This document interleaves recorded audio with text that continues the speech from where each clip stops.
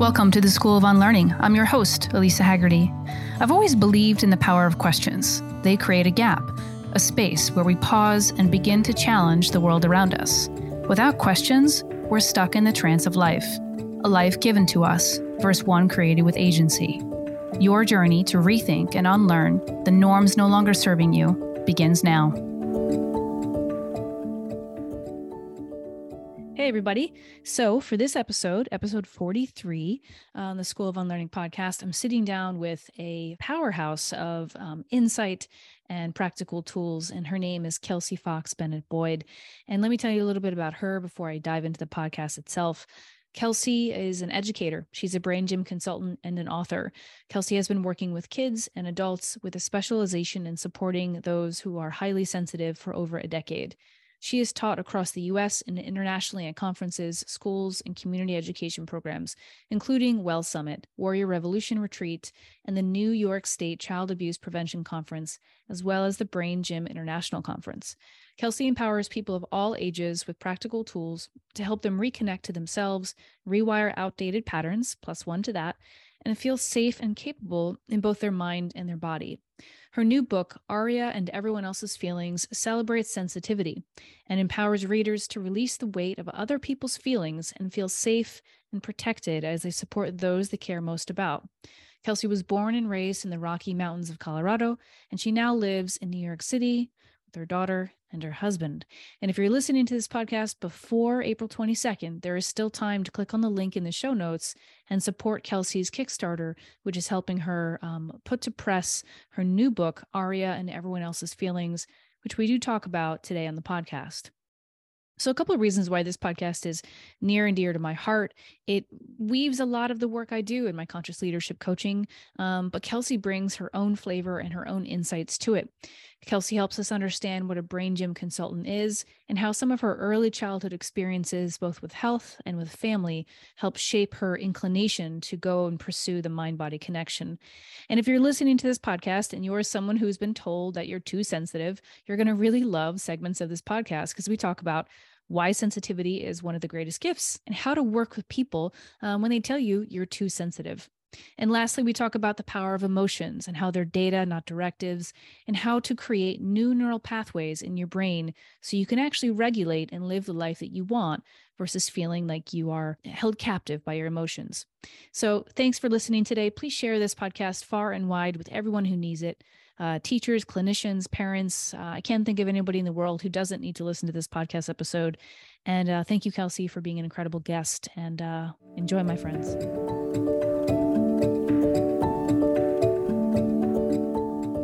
Kelsey, welcome to the School of Unlearning. Thank you so much for having me. Yeah. So we're filming this in mid-March. It's coming out the end of March, and you have so many exciting things coming up in your life, in your business. Mm-hmm. Some of those I spoke to in the introduction. And before we get into the good stuff here, the book, the work you do as a brain gym consultant, as an author, as a speaker, as someone who's a champion and an advocate of the brain-body connection. I know that is something you had to learn early on. That's something you had to learn to survive. It wasn't something you decided to do just for fun. It was like something that you pursued, or it pursued you, we could say. So for the audience, tell us a little bit about, first start with what a brain gym consultant is, and then just tell us how you got interested or how this fell into your life. And we'll go from there. Absolutely. So a brain gym consultant, brain gym is a form of educational kinesiology, which is kind of fancy words, but simply means simple intentional movements that you do with your body that reduce stress and reconnect areas of your brain. And I was introduced to this actually by my mom's best friend, who was one of the first ever licensed brain gym consultant and instructors. And so how I fell into it or how it came to me out of need was that when I was a baby, 5.5 months old, I got bacterial spinal meningitis. So I became deathly ill. and they rushed me to the hospital locally in Colorado, but it was a small hospital. They didn't have what they needed to serve me there. So they helicoptered me to Denver. Wow. And for the first 4 days, they weren't sure if I was going to live. And then after that, once they knew I was going to be okay, then it was more about quality of life. And they were just uncertain if I would have learning challenges, if I would lose my hearing, which sometimes happens with people who have survived bacterial spinal meningitis. Mm-hmm. And my mom was a yoga teacher, and she already was very aware of other types of healing, right? And so I'm so thankful for the hospital, so thankful for the doctors there. And I am so thankful that when they handed me back to my mother, my mom took me home and reached out to her support systems. So one of her best friends, as I mentioned, was Colleen Gardner, who is one of the first licensed brain gym instructors and consultants ever. There were like 3 people who first received their licensure from the founders, Paul and Gail Dennison. Mm-hmm. And I received the work as a baby and just continued to receive the work. And it made a huge difference in my life. I think the biggest notable difference that it made was yes, I loved learning more than my peers. I used these tools before sports games, before tests. I just had a support system to lean on. And some of the supposed challenges that I was supposed to have did not happen. But the other thing that really became notable about these tools was when I was 9, I watched a friend get hit by a car and die. Mm-hmm. And I was with a few other friends at the time. And I remember just being so disembodied, so disconnected. I definitely left my body. Mm-hmm. And luckily, within the next day or 2, I was able to have a session with Colleen and essentially come back home to my body through these tools. Mm-hmm. And, that experience really made me realize how potent and how important these tools were.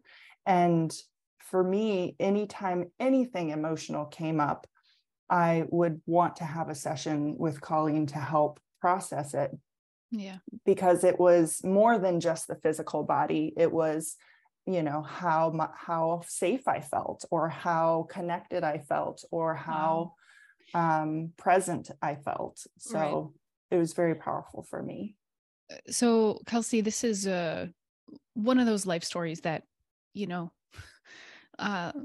it sounds like Brain Gym and the mind-body connection intentionally found you. And I just want to give a pause to your mom, shout out to Mom for thinking about the mind body and not just saying, let's go home and continue the same path. I mean, mm-hmm.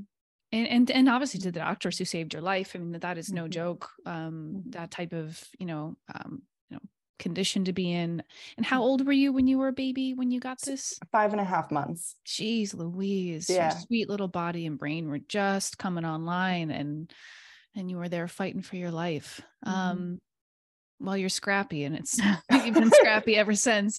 So I want to just go back into to the Brain Gym consultant work, and I have a very felt sense of what it is that you do, just through somatic practices and the work that I do, even with some of my clients. But and everything you said makes perfect sense. Like the trauma of seeing your friend pass in a car accident and just leaving the body. I think everyone here who's listening has had times where they've left the body. They've just not even intentionally, obviously, it's just this disassociation from such a high stress, high trauma environment.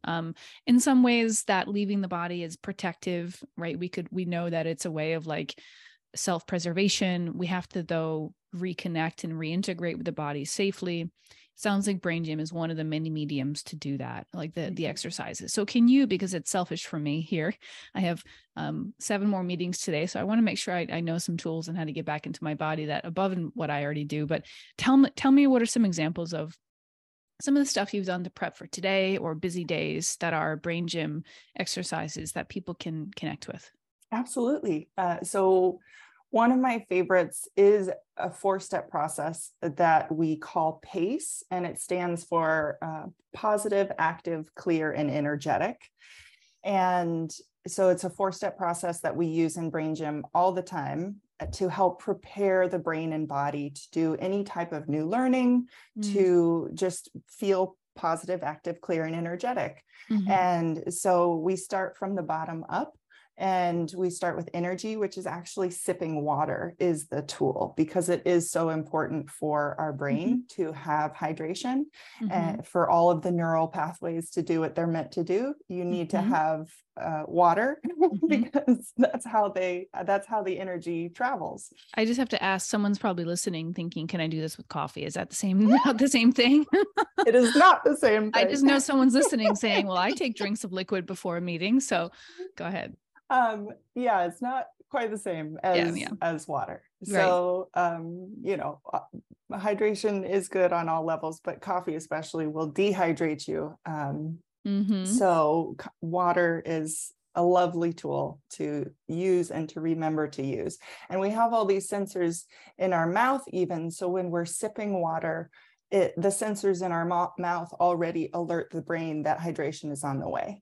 Right. So sipping water throughout the day can be really powerful, or if you're feeling really drained, water is so wonderful. I mean, I could talk about water for a while, but step 2 is becoming more clear, and that's a tool called brain buttons. And so for that, we make a C with the hand. We find the collarbone, go 2 notches below. There's a soft spot on either side of the sternum. And sometimes these points are tender. You can just hold them or massage them, whatever you like. These are K27 meridian points in acupressure. So this other hand goes on your belly button, and that's just an anchor, a central point. And you breathe and hold or massage these points.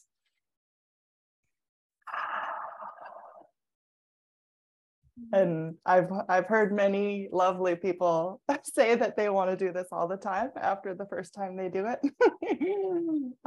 These points in acupressure also help with back pain. So if these points in the front help what's happening in your back as well. And then we may always make sure to do it on the other side as well. So switch hands. So it's like the tip of the collarbone my hand is on. So this is the collarbone. Right. So you go a couple of ribs down. There's like this soft spot. Right in the middle. Yeah. Yeah. Okay. So that's brain buttons. And then to become more active in our body, we do cross crawl, which is connecting a hand to the opposite leg.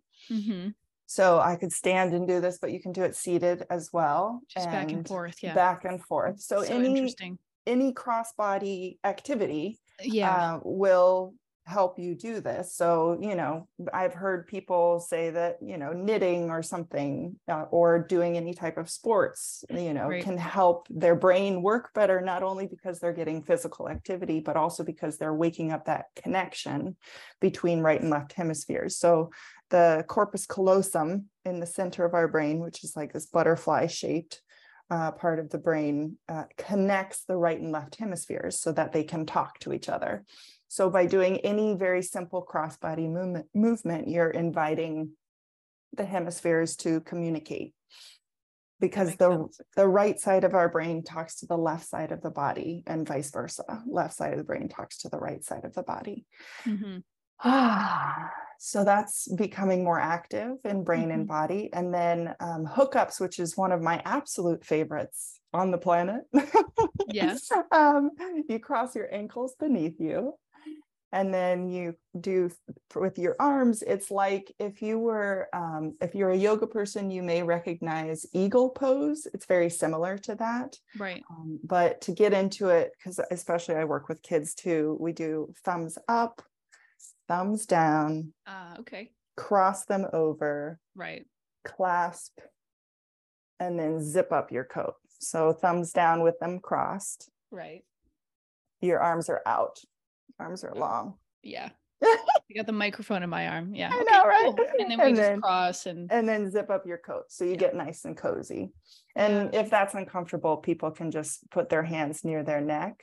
But to cross the ankles and to cross the arms intimately like that helps to bring all of the energy back to the core of the body, and thereby calming the nervous system. Because when we're under stress, all of our energy goes to our extremities so that we can run or fight or freeze or whatever it is, so that we can hold energy out here. And by inviting energy back to the core of our body, we're telling our system we're safe. We can come back to ourselves.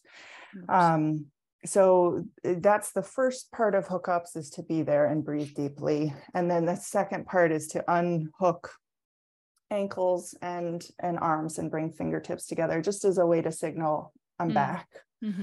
But that tool has greatly served me because of my sensitivity. My nervous system gets overwhelmed at times, and also because of some of my childhood traumas, I get triggered.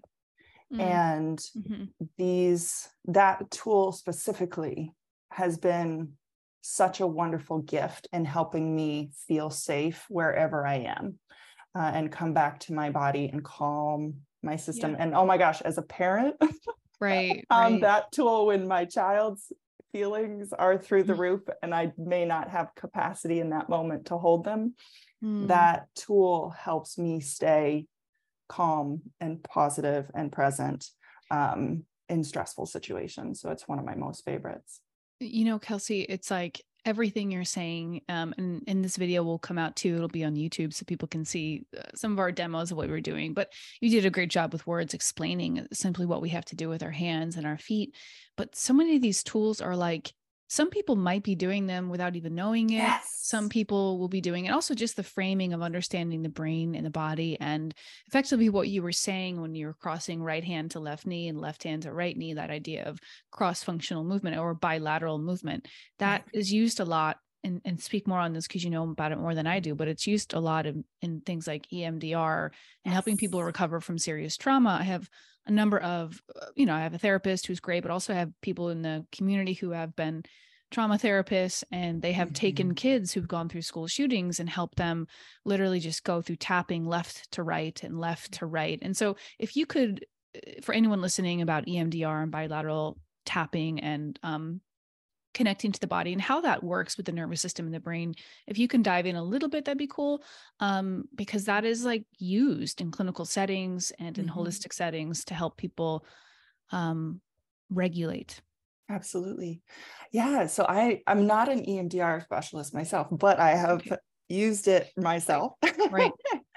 And some of my friends are EMDR trained, and I have done some reading about it as well. But yes, I was so excited when I experienced it to realize how Brain Gym was a simple representation or representative of this, what you just mentioned, the bilateral cross-lateral movement, and just keeping both sides of the brain engaged and awake. Because what happens during trauma is there's a disconnect. There is a break where like we mentioned before, perhaps you leave your body, you dissociate, you are no longer present and able to actually move through to the other side of the trauma. There's a point where you become stuck. And the bilateral movements, or, in EMDR, sometimes it's auditory, sometimes it's touch, and sometimes it's using the eyes. And we utilize the eyes in Brain Gym a lot as well. because, the eyes, when they're working together, if they're moving right and left, they are coordinating both sides of the brain as well. Mm-hmm. And so Paul and Gail Dennison, I'm doing a small tangent here. Paul and Gail Dennison, one of Paul's focuses was actually supporting kids in reading, and being able to read a simple sentence requires both sides of the brain working together on so many levels, not just the eyes coordinating and functioning together, but the brain being able to take in the details and the big picture constantly in order to decipher words and decipher meaning of sentences and then paragraphs. And so a lot of the brain gym work was very supportive for that. And I will go a step further and say that a lot of my work with kids is making them feel safe in their bodies, because if they do not feel safe, they will not learn. Because there is that disconnect, right? If we are in a place of fear or trigger or, the nervous system feeling unsafe, then there will be that separation of our brain from our body and the separation of right and left hemispheres. So yes, essentially in EMDR, what you're doing is you are returning to something that was very traumatic for you. Well, first you're building up resources so that you can return safely, but then you are returning to something that has been very traumatic, and you are essentially rewiring your relationship to it. You are making sure your brain stays connected through that stuckness, through that moment of trauma, so that you can get to the other side. And the other side meaning a place where the trauma no longer keeps you stuck. You can see it from a different perspective and relate to it physically in a different way. Yeah. Is that making sense? It does. It does. For me, it does. And I think that there's just so much power in coming back to the body and so many mediums to do it. And I think the one thing I've learned and loved about, medicine and therapy and all kinds of mind-body connection practices over the years is that there's so much crossover. And yes, so much. And I think it's because, I don't know, in the last 40, 50 years, we have learned more about the brain than we ever knew before. You know this, so please take the mic and run with it. But like, we didn't think 60 years ago that the brain could create new neural pathways after birth. We thought that the number of neurons you had when you were born was what you just had, and your intelligence was just what it is. And that obviously now we know our brains are neuroplastic and they can create new pathways and repair. So I just think it's beautiful and fascinating. And especially in a world today where we are one click away from disassociation. We are one click away from being somewhere else. In fact, we're almost always elsewhere. We're almost always somewhere else because our mind has been trained to leave the moment, the room, and the body. So go back to sort of your mom begins to bring you some of these therapies. You grow up and you have other life experiences too that add to the fabric of how you perceive and how you feel in the world. And you also mentioned that you work with people who are highly sensitive people, which I'm definitely one of those people.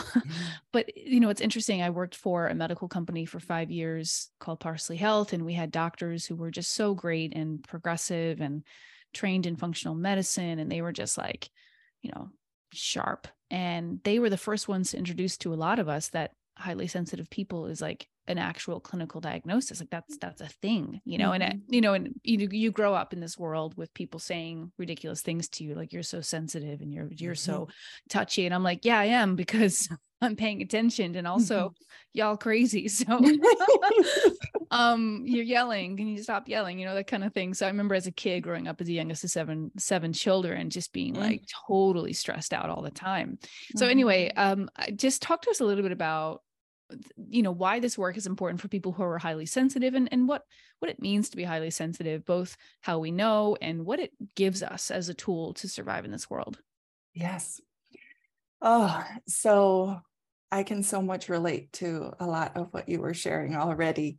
But to step back just a bit, Dr. Elaine Aron is the one who really coined the term highly sensitive person. And she began her research, I believe, is in 1991 when she really began doing her research. And as you mentioned, so I want to say it's 20% of the population is highly sensitive. And so what that means is you were born with a more sensitive nervous system. Right. And so this is not something that just comes on because of trauma or because of, life situations or how you were raised or anything like that. It really is more how you entered the world. Right. And a more highly sensitive nervous system means you are more sensitive to sensory information. Mm-hmm. So sounds, sights, smells, touch, anything tactile, all of these things affect you more deeply, or you are more heightened awareness of them. And so this can relate to people who can't wear a shirt with a tag on it type of thing. Like sensory information can affect you so much that it can bother you type of thing. Light, if lights are humming or too bright or flickering. Oh my gosh. The pain and the horror of flickering lights and bright lights that are just too much. Like I remember working in an office, right? A big company, and just like the neon lights and our HR people being like, it's totally normal. And I'm like, is it? Because this seems completely not okay. Right. And headache inducing. Yeah, for sure. Yeah. So there's those sensory sensitivities. And then there's also the awareness, both because of the sensory sensitivities, but also the awareness of moods of other people, of emotions, and the other piece about that, a lot of highly sensitive people tend to care for others. And yes, it's partially because we have big hearts, but I also believe it's partially because our well-being is tied to the well-being of others. Yep. So we are constantly monitoring if the people around us feel happy or at ease, because if they don't, we will feel it. And then, so us keeping them happy and well means we stay at a place of ease, but that takes a lot of energy as well. Yeah. So more sensitivities around that. And then another big marker of the trait is just overthinking, thinking about everything so deeply that you're considering all sides and worrying about every aspect, which there's such a gift to that, right? There's such a gift to being able to take into account everything that's happening, but it's also can be very draining, again, because it's just constantly worrying or thinking about every detail of an experience or an interaction. And so all of these things are different parts of the trait. And part of that is, the awareness of the trait is that it's really, as we mentioned before, something we're born with. And what Dr. Elaine Aron talks about is that it doesn't always only exist in humans. It exists in other species as well, this high sensitivity. Mm-hmm. And it's because how it protects us or has protected us over time as a community is we are the ones that tend to stop and think and evaluate before we take action. Mm-hmm. Whereas, some other members of society would just be like, I'm going for it, which has a benefit as well. We are more likely to pause, think about everything, and then take action from that space. Yeah.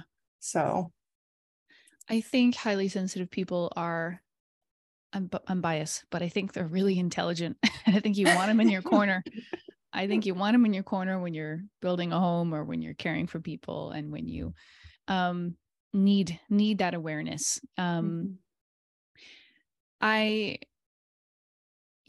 think there's just so much there, just about, also for me, my own unlearning, right? Like that it's actually an asset, right? And of course I've learned, you said something really poignant, that highly sensitive people feel like the people around them are tied to their well-being, right? So we want to keep mom and dad happy and healthy. So we become good. We don't get in trouble. We get good grades because we know that if they're upset, then it might threaten literally our well-being or our day, or if we get snacks or if we don't, right? So it's like, in some ways I had to unlearn in adult life that they can regulate their own emotions. They will have sadness and anxiety, and that's actually not my responsibility. But that's a big unlearning for me. And I'm curious, just like, your work does touch upon, as a brain gym consultant, as an author, as your book is coming out right in the next couple weeks and months, like the power of moving from feeling as a highly sensitive person, let's just say, and anyone who just feels aware of other people's emotions, that we are responsible for their emotional health and output, and that we have to fit ourselves in a box to make sure that the room is safe and happy. Like that's not sustainable, right? Like that gets exhausting, and we could call that martyrdom. We could call that disassociation, and we can call that being a hero and temporarily solving the situations, in the room so that no one feels bad about it, and anyway, so that unlearning from that place of observation to empowering other people to have their emotions, like, and letting it just for me, I had to learn how to be comfortable with sadness deeply. I had to learn how to really sit with sadness. Like sadness is now one of my favorite emotions, because I just think it's just so rich and beautiful and frankly light for me. It's when I experience it, it's what I feel. But I didn't always, but now I do. So because I've befriended it, right? So just talk to us about that transition of unlearning our responsibility for other people's emotions, and then getting to this point where, man, we can look at the rich tapestry of life around us and really encourage others to be in that space too. Yes. Yes. +1 over here. I know. Oh my goodness. Yes, my brain, with everything that you're sharing, so much is coming up. For me, it was anger as a child. Anger was not acceptable. It was not allowed. And allowing myself to feel it and channel it now as an adult has been so powerful for me. So I just wanted to mention that. But yes, feelings are so important. And I too very much took care of everyone. And it wasn't until I was much older and did a lot of healing work on myself to, again, as you say, recognize that I did not need to take care of others, nor was it my responsibility.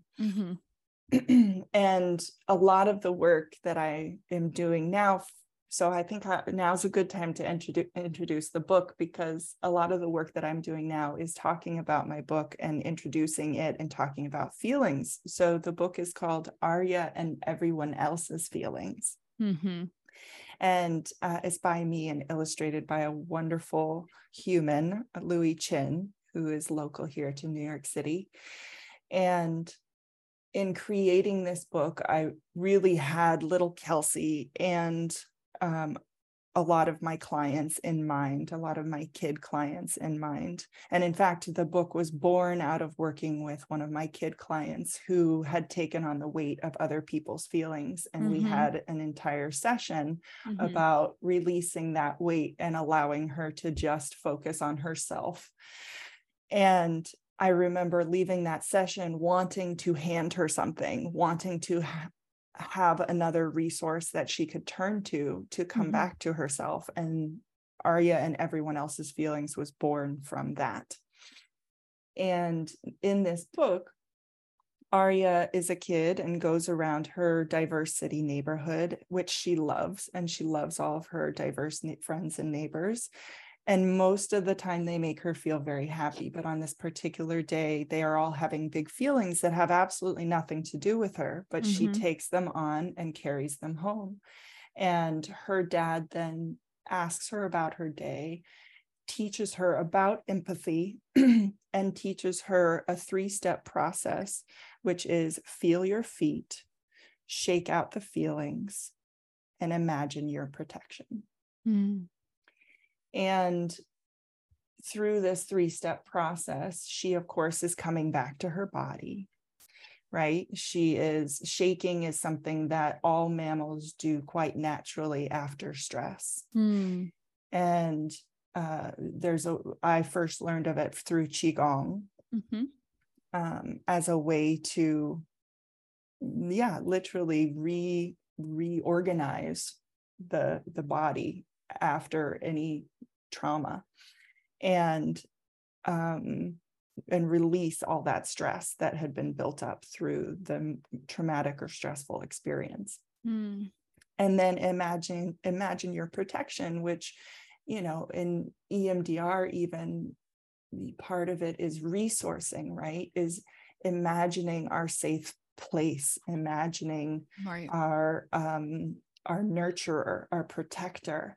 Our imagination is so powerful because whatever we imagine, our body also feels. And so by imagining, what would make her feel more safe and protected. And for her, it's 3 animals: a fox, a flying horse, and an eagle, which was actually taken from a little girl, Kelsey, writing that I did. So having her imagine that allows her to have something to call on, or someone to call on when this situation happens again. Next time she goes out to see her friends, she can imagine having these animals by her side. And that changes how she feels, that changes how she interacts and how she moves through the world. So anyway, I'm very excited to have created this book because little girl Kelsey needed this book. And I know that there are so many other sensitive kids who could use this understanding that they don't have to carry the weight of other people's feelings, and that they can come back to themselves again and again and again. And the other fun thing is that what you imagine could change every time that you're in a different situation. You might imagine something different that you might need in that moment, right? So there's a very adaptability part of this tool and this process as well. It's almost like the 3 steps, which I want to review with you. The third one, imagine, something, a space that is safe for you. Imagine something that is protecting you. To your point, like it can change. You could do it once and twice. And of course, and again, I think probably kids and people do this like without even knowing they're doing it. But this is a really clear book for young children to begin to understand that you can use the power of the mind to you can go somewhere else intentionally. And the visualization of that and the felt sense of that feeling allows your body to calm down and to regulate. And that's a tool, that's a skill. And the more scenes that they imagine that make them feel safe, the more it's almost like the library of safety in their mind becomes robust, and they know that they can go there and they can still come back to the body. I think that the first 2 steps of your process in the book are really important. Like be with your feet, be where your feet are, shake it out. Like that's huge, very physical. Very physical present moment. Yeah, man, I wish I needed this when I was a child. I just remember like stealing snacks and like gummy bears and going up to climb up trees into the very high top and just eat them and like be quiet because I was like needing a comfort, and sports maybe gave me that a little bit, but basically so did escaping into the trees, which. Oh yeah, nature is huge. I mean, nature is so beautiful. It's such an incredible tool. Yeah, it's a great tool. The book also, I read it, and I think it's a beautiful tool. And I think that one of the things that Aria was experiencing too was just this awareness of, I was reading it and I was thinking about not only the empathy that she builds for herself and her friends who are going through hard times, but how interconnected she is to her community, like how much they impact her and how much she begins to see that it's almost like it's like a dose of life and reality. She was having all these great days with them. They were all happy. And then therefore she was happy. And then one day everyone was really having a tough day. And she began to be like, oh, like it was like a gentle nudge into the reality of like life could be really hard, but that doesn't mean it has to ruin, our day either. So I felt that as I was reading it as well. Absolutely. And I mean, there's been so much going on in our world the past few years. I mean, it's always been happening, but I feel like we as a society have become more and more aware of all that is happening against various people in our community. And the book also was created through that. Like, it was created through the pandemic and through a lot of unlearning that I was doing around being a privileged white woman. And and a big part of the book I wanted to celebrate, as we mentioned before, like diverse feelings, because diverse feelings are normal and natural and beautiful and important. And also celebrate diverse humans for all of the same reasons, that all of these wonderful people exist in our community, and they are integral to a joyful, supportive, celebratory community. And so the book, I really wanted all of that to be part of it. And part of the end too, one of the going further steps that I have at the very end of the book is, once you're feeling better, once you're feeling more in yourself and in your own body, then you can be a more service to the world. You can go back to your friends and say, hey, can I get you some, can I help you out in some way? So by taking responsibility for our own feelings, we can actually be such more brilliant, more loving caregivers, which I think a lot of highly sensitive people forget. I think we have a tendency to give until we are empty. And in supporting ourselves and in caring for ourselves, we can actually be the caregivers that we want to be. And in fact, I will say, as a parent, and as one of the things that I am sharing in the as part of the lead up for the book is tools for big feelings. And one of the things that I talk about is one of the best things that I can do as a parent for my child, whether they're highly sensitive or not, but especially if they're highly sensitive, is to take responsibility for my own feelings. And to actively say to my child that I am having a big feeling, but it's not your responsibility. That I am going to take care of myself right now. I have told my daughter I am going to sit in the other room and breathe because I need to come back to my body. And so she knows. And again, if the grownups in my life as a child had just said to me, I'm having a feeling and you don't have to take care of me, I'm taking care of myself. Right. Life-changing. I mean, absolutely life-changing. If I had received that message as a child. Well, I think it's incredible and profound that you're doing it now, and that you're obviously doing this work. I mean, you're pushing this this toolbox, and you're showing people that it's okay to have big feelings and that it's something that you have to take responsibility to regulate. And when you do that, the people around you begin to feel less like trepidation and oh no, and walking on eggshells or trying to solve it all for you. And I also think there's some through line here that like we rob other people of their own emotional landscape if we just swoop in and take care of it. Like we actually weaken their muscles. Like they don't get to develop those muscles. They continue to flex the muscle of avoidance, flex the muscle of disassociation. If we decide to swoop in and like take the tapestry of their emotional landscape. I just think it's, for parents, for people in companies, for teachers, for everyone out there, I think the through line here is like the more confident and attuned you are to your own emotional capacity, the better you're going to be and the better the people around you are going to be. There's going to be less panic, less need to, swoop in and save the day. And I think that it's something that, I don't know, I think we'll probably be 92 and still practicing a little bit. Like it's a life skill. It's not something, and it's not even something we can intellectually know. I think it's really cool to be at this place and know that.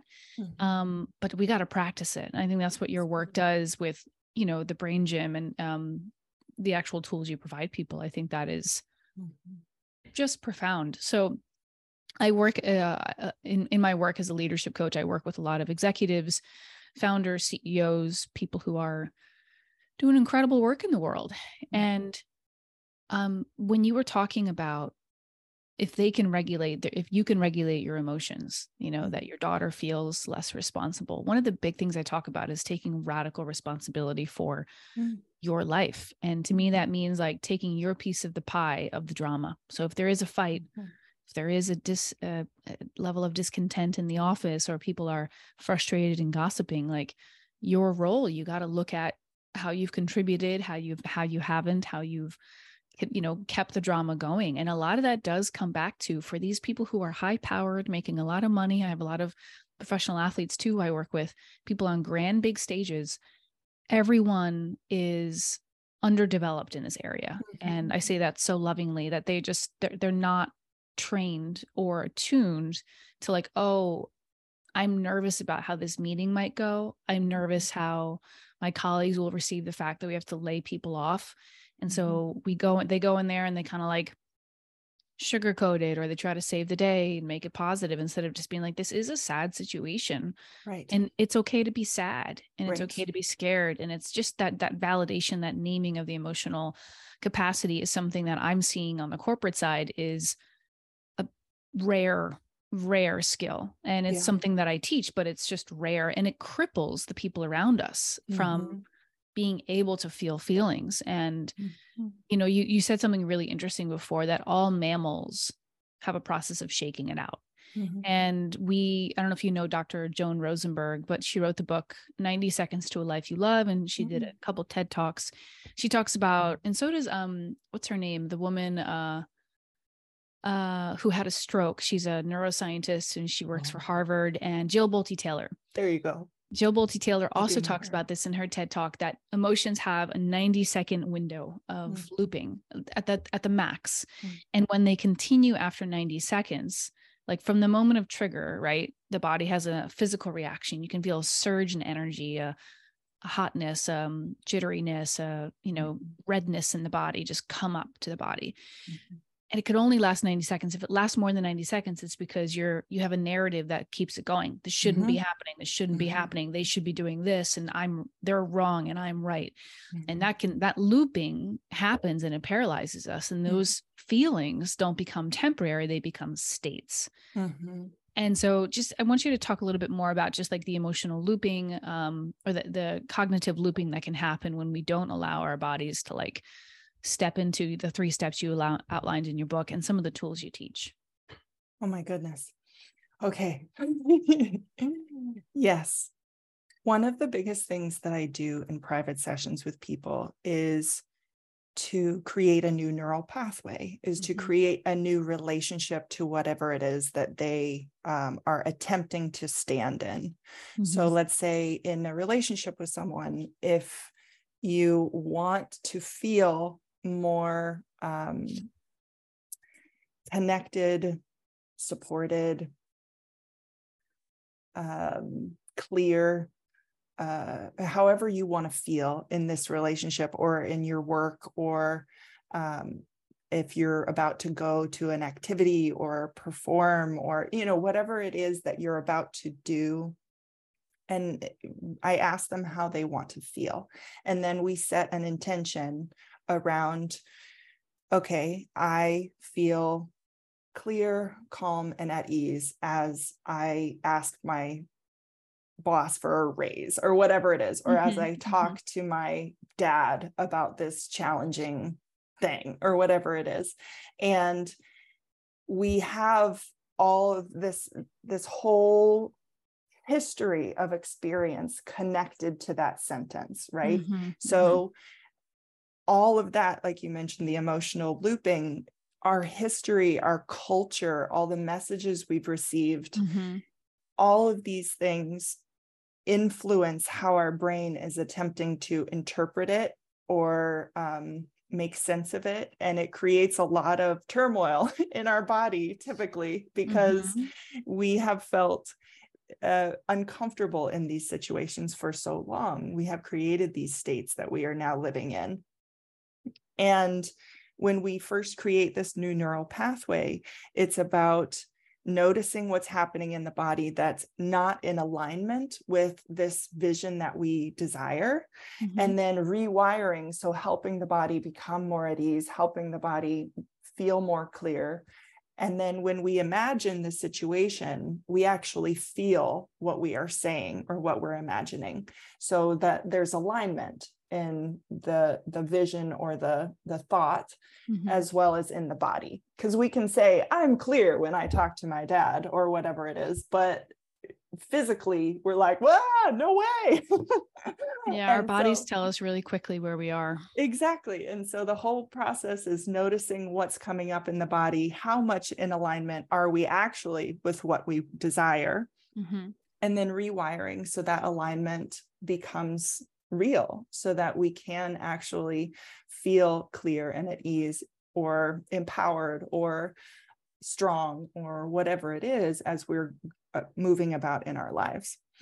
And so a lot of my work is getting through that chatter. Now, the one thing about it is that in order for that new neural pathway to survive and thrive, because we have created such a strong, I talk about it like it's a highway, like the highway of me feeling insignificant when I speak to, whether it's my dad or a boss or whatever, this person in my life, the highway that I have created is so strong in my brain, because we've traveled there every day again and again and again, right? So that when we create this new neural pathway, in order for that new neural pathway to thrive, we have to travel it again and again. And I provide something that I call a daily self-love practice, so that you can encourage the brain to stay on that new neural pathway, so that it becomes more of a highway or a road or whatever it is. And the one that you've traveled starts to like become weeded over,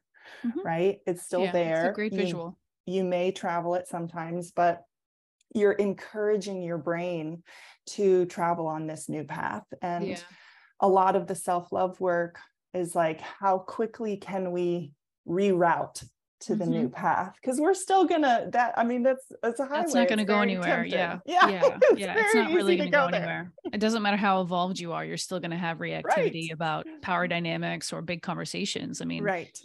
And so I love that visual. I've used the visual before. I thought of it as ski slopes. Like I have a ski slope that is really like grooved. The groove is really deep. And then I'm trying to go down a new fresh mountain with fresh powder. And it is not, it's like, I want to go down that mountain, but it's really choppy and I can't get down really easily. So I like to imagine, I think the highways is really cool that we've traveled that a lot. There's a question here from me. So I think about, and I don't know if you've studied or seen some of the work of like Gay and Catherine Hendricks, the Hendricks Institute.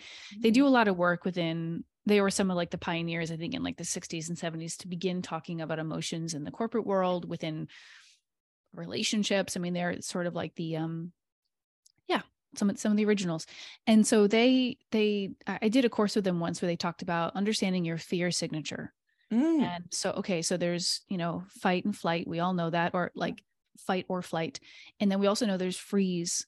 And we also know that within the social spectrum, there's fawn. And so there are these ways that we respond from probably like, and jump in here, like, I don't know, birth, our nervous system, our social conditioning, that when our boss starts to talk, I'll freeze. I'll kind of go, and I can feel my body breathe a little more shallow. I can feel my hands get sweaty. I can feel my jaw tighten. I can feel that I'm in a freeze response. And I know that because I stopped talking. I stopped adding ideas. Right. Like that was me in my past jobs. I would just be like, I'll hold my breath. And so I've learned a few ways, and I'm wondering if this relates to your work in that, like, you said something really important about like, we have to teach our brain and practice new pathways to go down. So one of the ways they did this, and this is just such a fun jam session, by the way, so thank you, is that like you remember the moment of trigger, and let's say you're freezing, that's your response. Because I actually think most people freeze more than they realize. It's like one of our more I think it's more dominant than fight and flight in some ways for some people. But just to begin like wiggling your hands and wiggling your feet, like in the meeting, just a very slow coming back to the body. And that helps you like, oh, I've gone away. I was scared. Okay. And then just like, whether it's rubbing the hands or rubbing the thighs, just like soothing the self to come back in order to get out of the freeze mode. Does that sound Yes, like that resonates with your work a little bit? very much so. Well, and that's when most of the time I would do hookups in that situation. As a way to calm my nervous system. And absolutely all of the brain gym tools, and partly why I love the brain gym tools is because like I can do hookups in my lap right now and you will have no idea what I'm doing. Right. Like it's not something that takes over the room. Like I don't have to stand up and run over there type of thing. But yeah, so absolutely that completely goes in line. And there's so much. I really wanted to mention the book My Grandmother's Hands by Resmaa Menakem, because he speaks specifically to our racial experience of cultural messages and how that's showing up in our bodies, and how we have been trained to respond to certain bodies in certain ways. And one of the biggest tools, and just as you mentioned, is awareness, is noticing. Like, and that's the first thing that we do in a brain gym session too, is after we say whatever it is we want to do, let's notice our body, what's happening. Because if you're not aware of something, you can't change it. That's right. Right. And so we have to become aware of like those small, minute things. Like I walk into a room, what's happening in my body, whether that's at work or whether it's in a social, like on the train, and then all the different layers of people who look different than me, or, what's happening in my body, and how much of this is something that is grounded in reality or something that I have been trained through my culture, through my family, through society's messages, like, and then how can I rewire? How can I calm my body? How can I keep my body calm so that I can sort through some of the other things and not just be reactionary? Yeah. Because that's the other thing, is we're all tend to be very reactionary. Versus, that pause is huge in allowing us to notice what's happening. Can you talk to us a little bit about, because I'm really big. I had Kimberly Johnson on the podcast, and she wrote the book called The Wild and The Fourth Trimester and a few other books. She's a somatic practitioner based in San Diego. And so she's just a really badass human, right? And so she talked a lot about this through our friendship and also on the podcast. She was like, calm is so important to be able to feel safe in the body, like to come back to the body. Like it's unquestionable how important that is. And she also said something a little bit provocative. And I think that this has begun to sink in for me the last couple of years, is that like, there is calm and then there's also expression. So like a regulated nervous system is one that expresses regularly and often. And so talk to me a little bit about how that plays with your work and this idea of, you said, well, you talk about it actually in the book. You say shaking it out is like a natural response for us and for all animals, basically. So talk to us about, there is calm, there is regulating, there's getting safe, and then there's also time and space for expression. Absolutely. Yes. Resmaa talks about this as well in his book. But if we are not actually allowing ourselves to feel our feelings, then that is a way of carrying of stuckness, right? In my work and in a lot of the related works to me, like in Chinese medicine, for instance, is talking about anything that's stuck in the body then creates disharmony in the body and potential illness in the body. And so, yes, actually, so brain gym, I mentioned I can't remember if I mentioned to you earlier or during the session, but there's 26 basic movements. And then there's in-depth brain gym, which has more movements and other practices. And actually one of the tools or techniques is expression. And so I remember one of my favorites was the circle of different types of sounds. So what we would do in a session is go through, and this is if it came up as something that would be supportive. What we would go through all the different types of sounds. So groaning, crying, laughing, screaming, you know, whatever it was, because allowing all of those different types of expression to clear, right? Because there are certain times, there's been certain times for me where I just want to groan, like I just want to groan. And if I get that groan in, then I feel so much better, because it's my body's way of processing and moving through that emotion or whatever it is that I'm experiencing or holding. So yes, expression is huge. And I feel very blessed that writing, you know, I always wanted to be an author.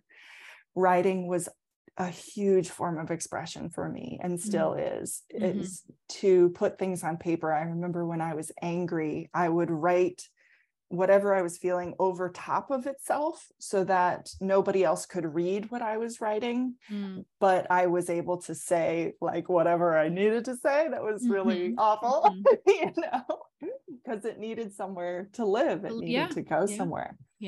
So yes, I'm all about, in fact, when in the video that's going to be coming out about when your kid is feeling angry, one of the first things is give them a channel to be angry. You know, let them hit that emotion. Pillow. So yes, very much so. I kind of get like angry, which is a good emotion to feel about this topic, right? But I kind of like, not ironic, but I kind of get angry that our whole lives we were told to calm down. Just calm down, just be still. I mean, to sit and to learn, to sit in a desk and learn when you're in a developing brain, to me is like just absolutely ludicrous. It's bonkers. It's bonkers. I went to a conference the other day and we sat for 6 hours and listened to someone speak, and I was like, yo, I'm out of here.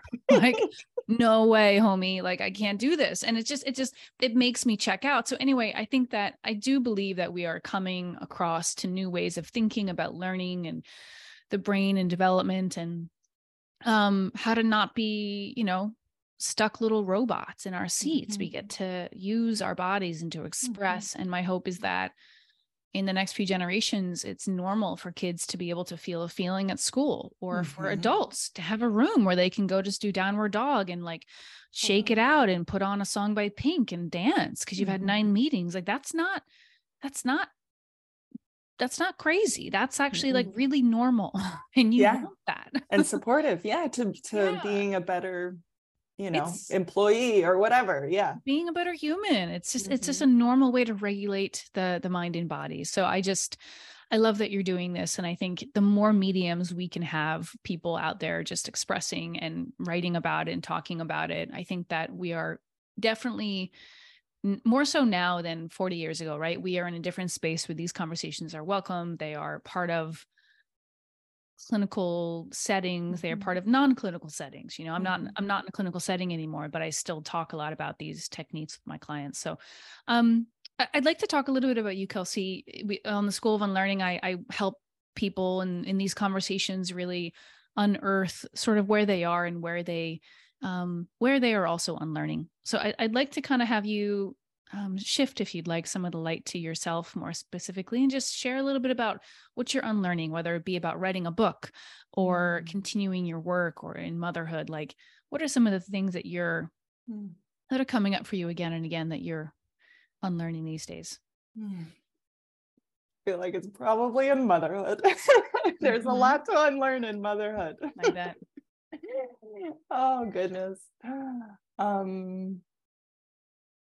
I think with what's coming up for me right now, we mentioned before we hopped on the call of just the exhaustion that sometimes comes in general, being a human, but also being a mother.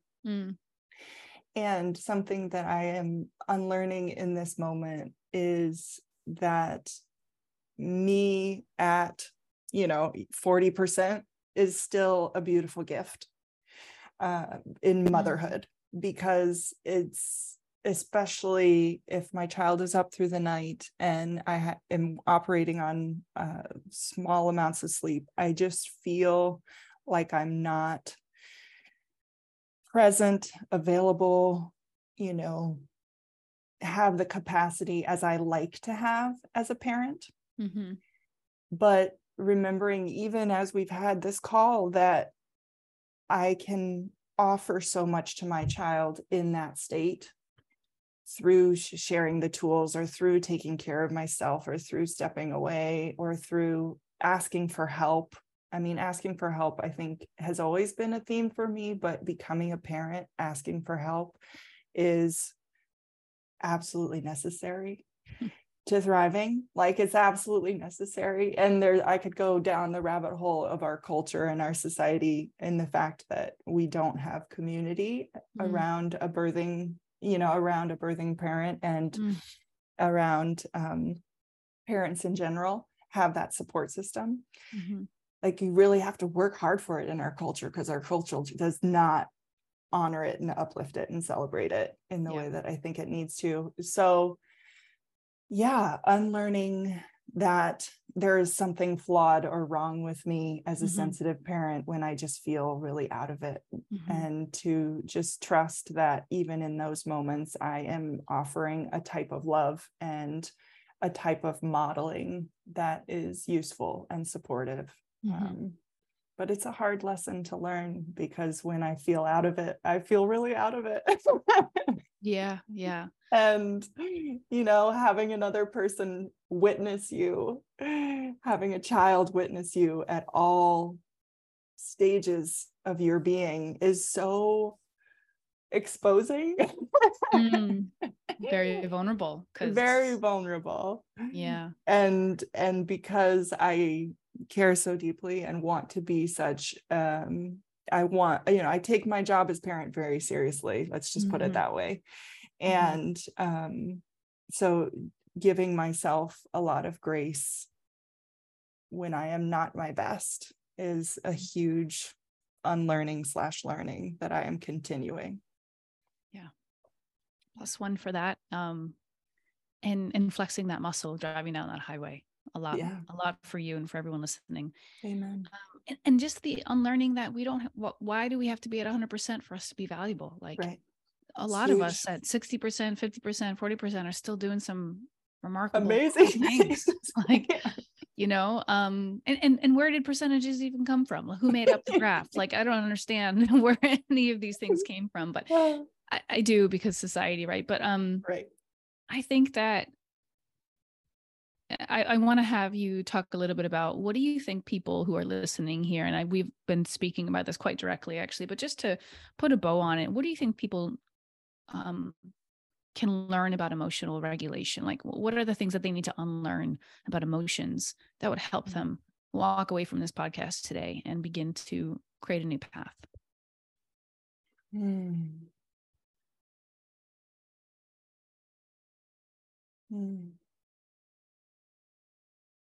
One is something that you mentioned earlier. I want everyone to step away feeling like their sensitivity is an asset. Yes, just like with anything else, it comes with challenges, right? But their sensitivity is a gift. It's important. And it is extraordinarily valuable. Like, our world desperately needs sensitivity on so many levels, and awareness on so many levels. So to really give yourself a big hug if people have been telling you that you're too sensitive, or that your sensitivity is unworthy in any way. So that's the first big one. And then as far as speaking to emotions, is just finding a safe space. I encourage anyone who's listening to find a safe space to let their emotions express. Just the gift of allowing yourself to express. There's been so many times, whether it's in therapy or in my own room, after allowing the expression to come through, that I just feel light and clear and abundant and connected, because I've allowed it to come through. So just to know that even if it feels scary, If it does feel scary, find a support system. But that there is so much beauty on the other side of that expression. So do not hide from the bigness of those feelings. That, you know, it will carry you to an extraordinary place if you allow it to. I love that. I'm gonna zoom in on a few of these things if I can. If anyone here listening has someone in their life who says, you're too sensitive, I have some great comebacks for you. The first one is someone says, you're too sensitive, Lisa. And I'll be like, well, the last time I checked, being insensitive is not a compliment, nor is it helpful. And the second thing I would say, if someone says, you're too sensitive, I'd be like, sounds like you're being really sensitive to my sensitivity. I don't like, sounds like it's just too much for you. Like, that's what I would say, like mic drop, right? Like, get out of my face. Because I think it's important, you know, like to bring a sense of humor and also like radical candor to it. Like, sorry, buddy, this is my world. You don't have to be in it if you're, and the other thing you said about emotions is that the beauty on the other side. You know, there's a few things I'll hyperlink in our notes today. Of course, your book and, you know, the Kickstarter behind it that we're all going to support and get it off the ground for you. But, you know, Susan David, who wrote the book Emotional Agility, she said that emotions are data, not directives. So they're data. They're giving us data. Anger. Okay. Protection. Boundary has been broken. Okay. It's just mobilizing you to take action to protect yourself. That's all. In some verbal, physical, or, you know, cognitive way. And that but they don't have to direct our lives, that we don't have to be like, I imagine, actually, I'm going to use the word hook, not because of your example earlier with the skill, the tool, but like, I imagine when people are reactive, it's like a hook just swoops in across from the screen and just like takes you off into left field, and the emotion is owning the day, and you don't even get a chance to breathe. Like, but emotions are just data. And if we learn how to ask the questions, then we begin to say, okay, what's here for me to learn? How do I then begin to create, you know, options and behaviors that are intelligent for the emotion? So I love that. And before we close, I just want to ask you my last question. We'll get into rapid fire in a minute, but my last question to you is, how do you define unlearning? Like, what comes up when you hear the phrase unlearning, and how would you define it? Unlearning, dismantling. I'm doing a lot of unlearning around colonialism. So I'm thinking about decolonial. But yeah, for me, unlearning would be taking apart and evaluating and then rebuilding from a space of more love and awareness and understanding. But yeah, this isn't functioning. Let's take it all apart and then build it back up into something that makes more sense. Yeah, that's what's coming to mind for me. And just briefly, what you said about everything you said was so beautiful. And something that I return to often is, I believe self-love is listening with love and then taking loving action. Notice what's happening, and then what is the most loving step in that next moment. Yeah, taking apart, evaluating, building back up. That's what with love, with more love, and more understanding of the pieces that no longer fit. Yeah That's beautiful. As we close, we're going to do rapid fire for fun. Some questions will be playful, and some questions will challenge you. The first question is, what book are you currently reading?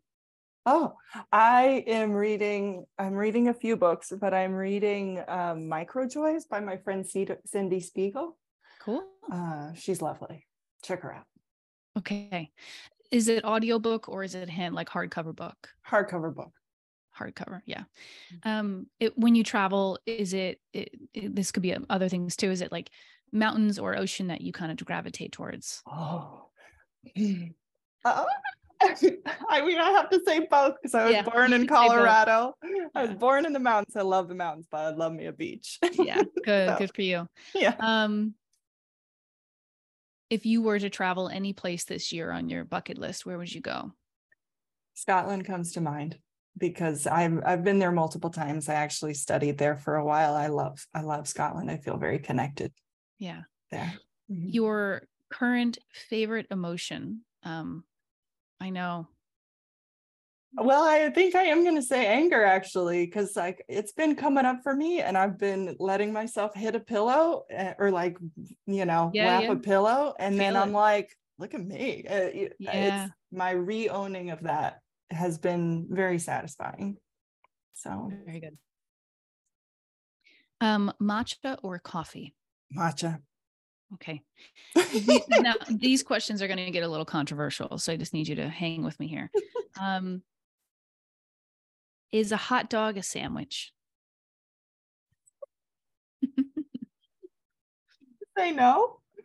I'm going to say no. It's not. It's not a sandwich. Okay. Is cereal soup? No. Yeah, I agree.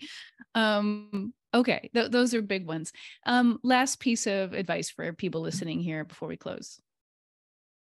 Be gentle with yourself and ask for help if you need it. Love that. Kelsey, it was incredible to have you on today. Really fun, fluid, easy conversation. I think we're both in our zone of passion and love here around this topic. And I'm so glad you have used your creative expression to write this book and to get it out to as many schools and teachers and parents as possible. And frankly, some CEOs might benefit from it too. So I might be gifting it to some of my clients.